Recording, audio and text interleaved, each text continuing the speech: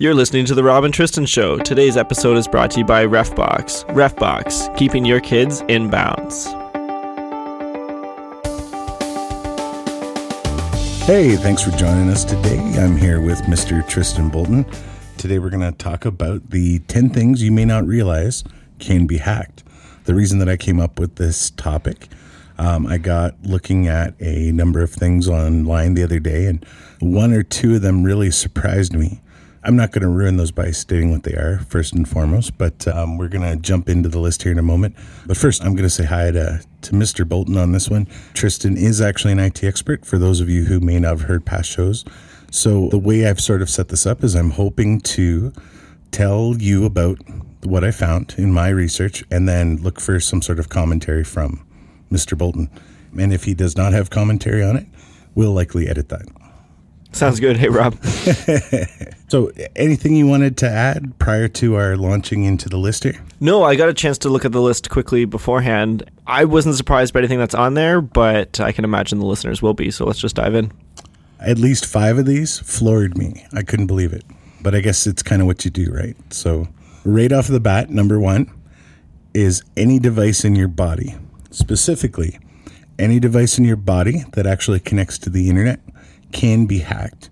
This turns out was a major concern of Dick Cheney's, because after he had had that bypass surgery during his time as the VP, they had actually given him a pacemaker, and it was well known that that pacemaker could be hacked, and he was actually terrified of an assassination attempt at any time.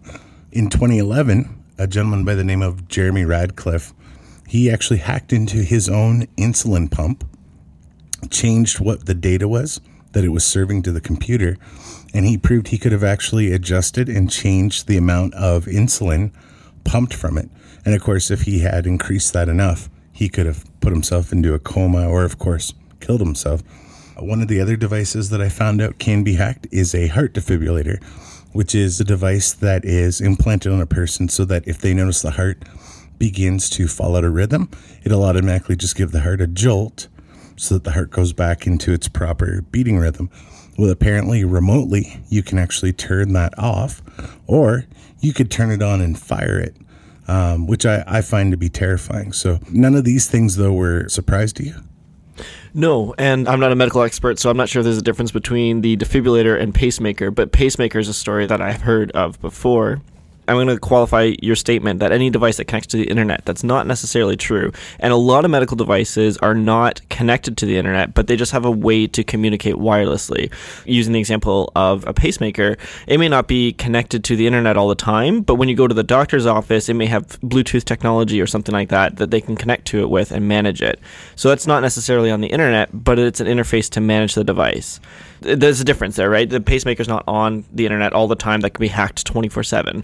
I'm sure some are. I don't know all the models inside and out, but the ones that I have seen or done research on or anything like that, they are not necessarily connected to the internet. They just have a wireless connectivity that you can manage them through, which can be hacked. So let's say I have a pacemaker, which is possibly, based on the amount of coffee I drink in a day, something in my very near future. Am I safe if I am not within range of, say, someone who has Bluetooth access?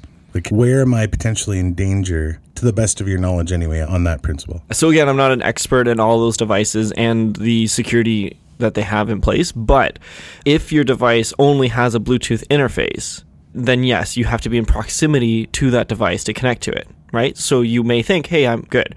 But put another way, for insulin pumps, which are a little bit more connected to the internet, you may connect to your insulin pump through your phone or even connected to your computer. Well, now you're connecting it to a device that does have access to the internet.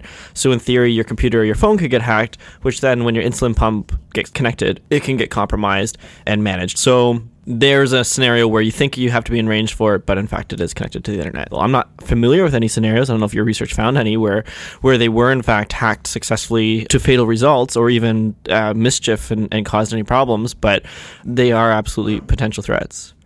I actually couldn't find an incident of that occurring, except for people who did it on purpose to show that it was a vulnerability. But that's it. I didn't find any stories that actually had a problem. All right, moving on to number 2. Toilets. So there's a toilet specifically called the Satis or Satis.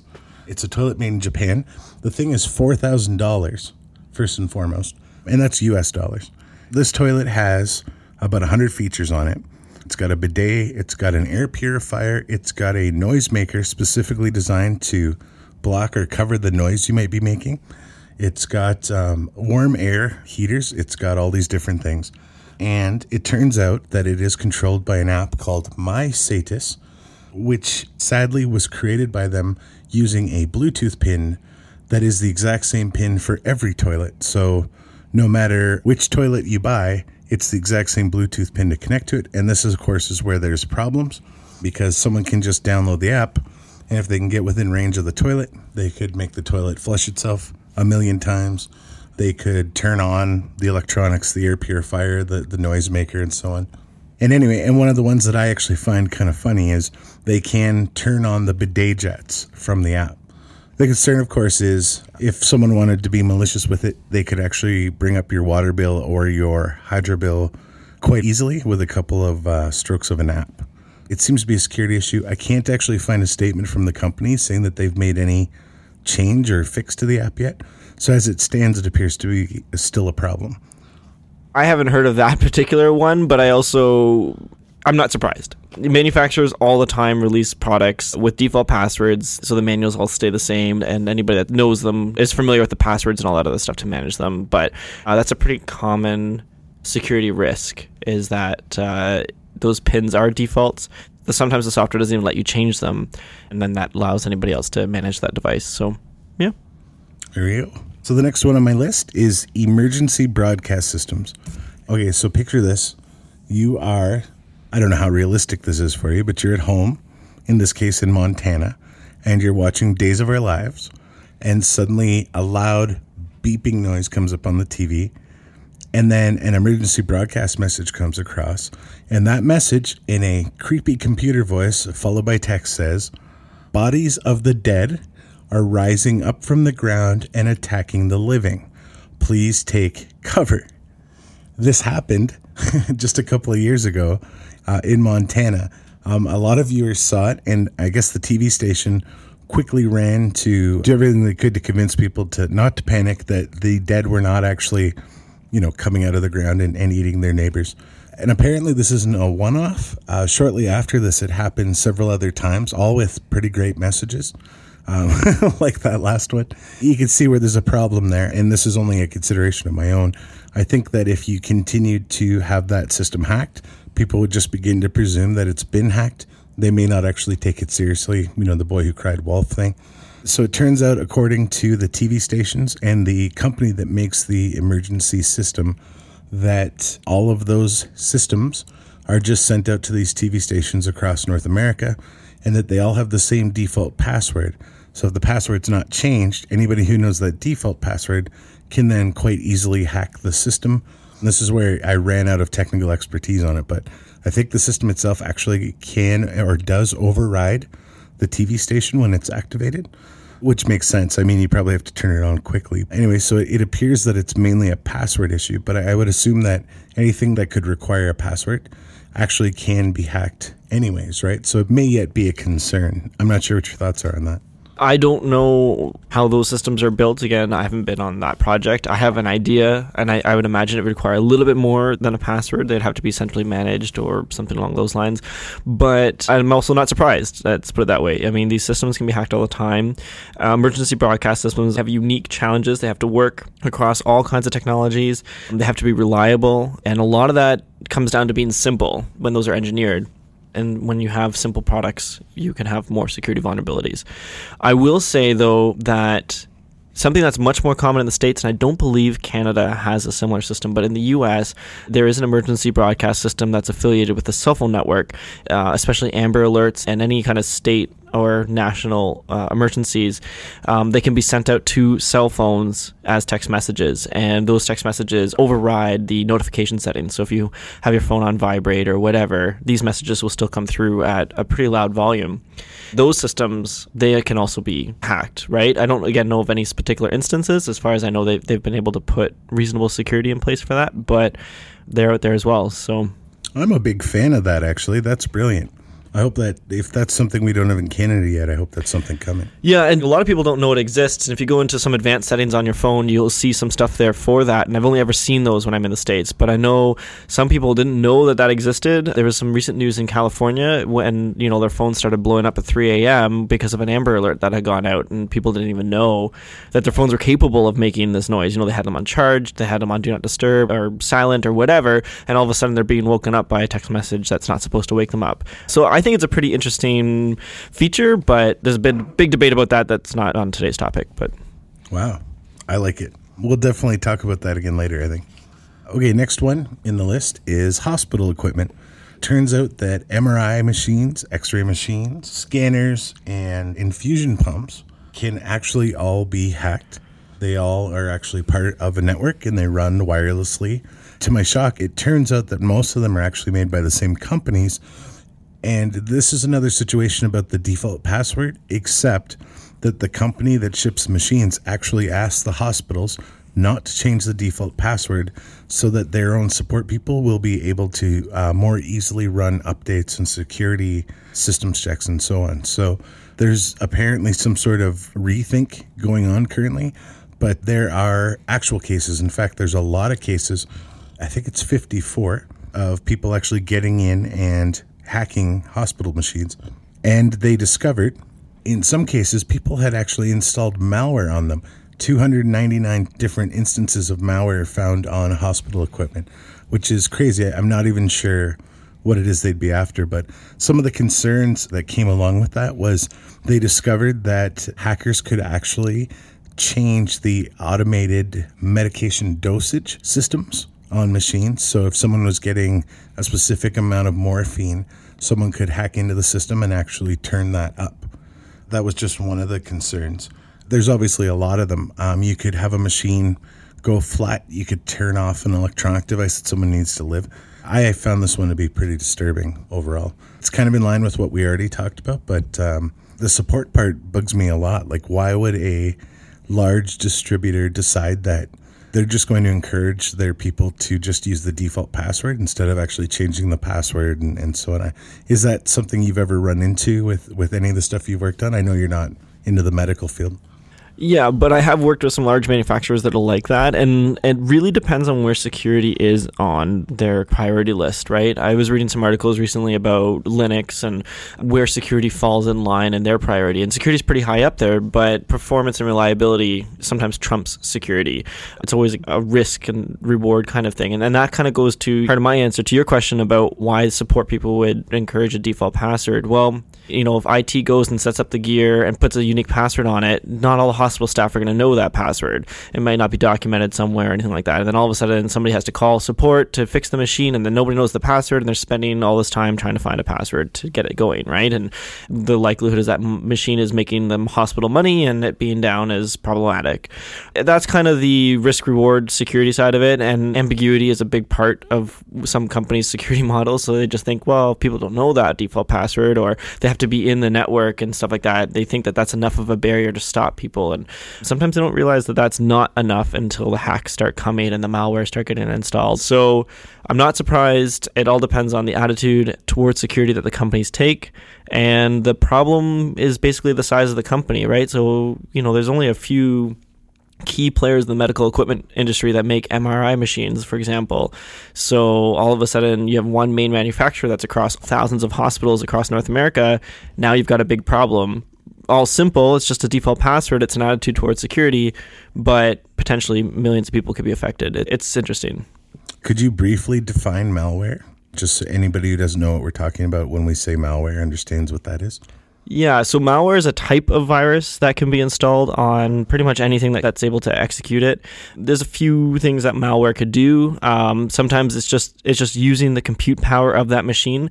So maybe an MRI machine sends an email to the doctor to send them the results or whatever. So a malware might be to install on that device to be able to send emails out that could be spam. For example, that's one thing. Malwares can also be used. Trojan horses can be a part of malware, so they can remotely execute commands and stuff. So that's where you can change doses and stuff. So essentially, you only have to hack it once, install the malware, and then now you have control over that device whenever you want it. That's kind of it in a nutshell. Great. So that scary little one's over. We're moving on now to one more that I think is actually equally scary, which is smart homes. And I'm using the term smart homes because obviously we think of that as being like a whole house completely wired, with technology and computer gadgets and so on. But into that, I'm going to incorporate a number of devices that are not necessarily part of the entire, say, trademarked smart home design, but are, in essence, another form of technology most people have in their homes. So I guess the concern with smart homes is things like cameras can be hacked. In fact, there are ways, and I'm not defining them, that you can search online to discover all these people's internal cameras that they have for security in their homes are available online. You can just go watch people roam around their house, which is, scary enough on its own. They can actually hack the thermostats, turn it up, turn it down, etc., turn it off. I don't find that one as scary only because I imagine that one way or the other you will notice before there's a problem. That's my theory. Yeah, it's getting hot. I should probably go change the thermostat. Then garage doors. This one's a little more intense. Because of technology, criminals can actually, if they can get into your phone, if they hack the security system on your house, they can identify your routines, and they could use a simple app on their phone to just pop open your garage door and walk in if they wanted to. So that one's a little unnerving. And then the one that I kind of honed in on, which I found to be the most disturbing, was baby monitors.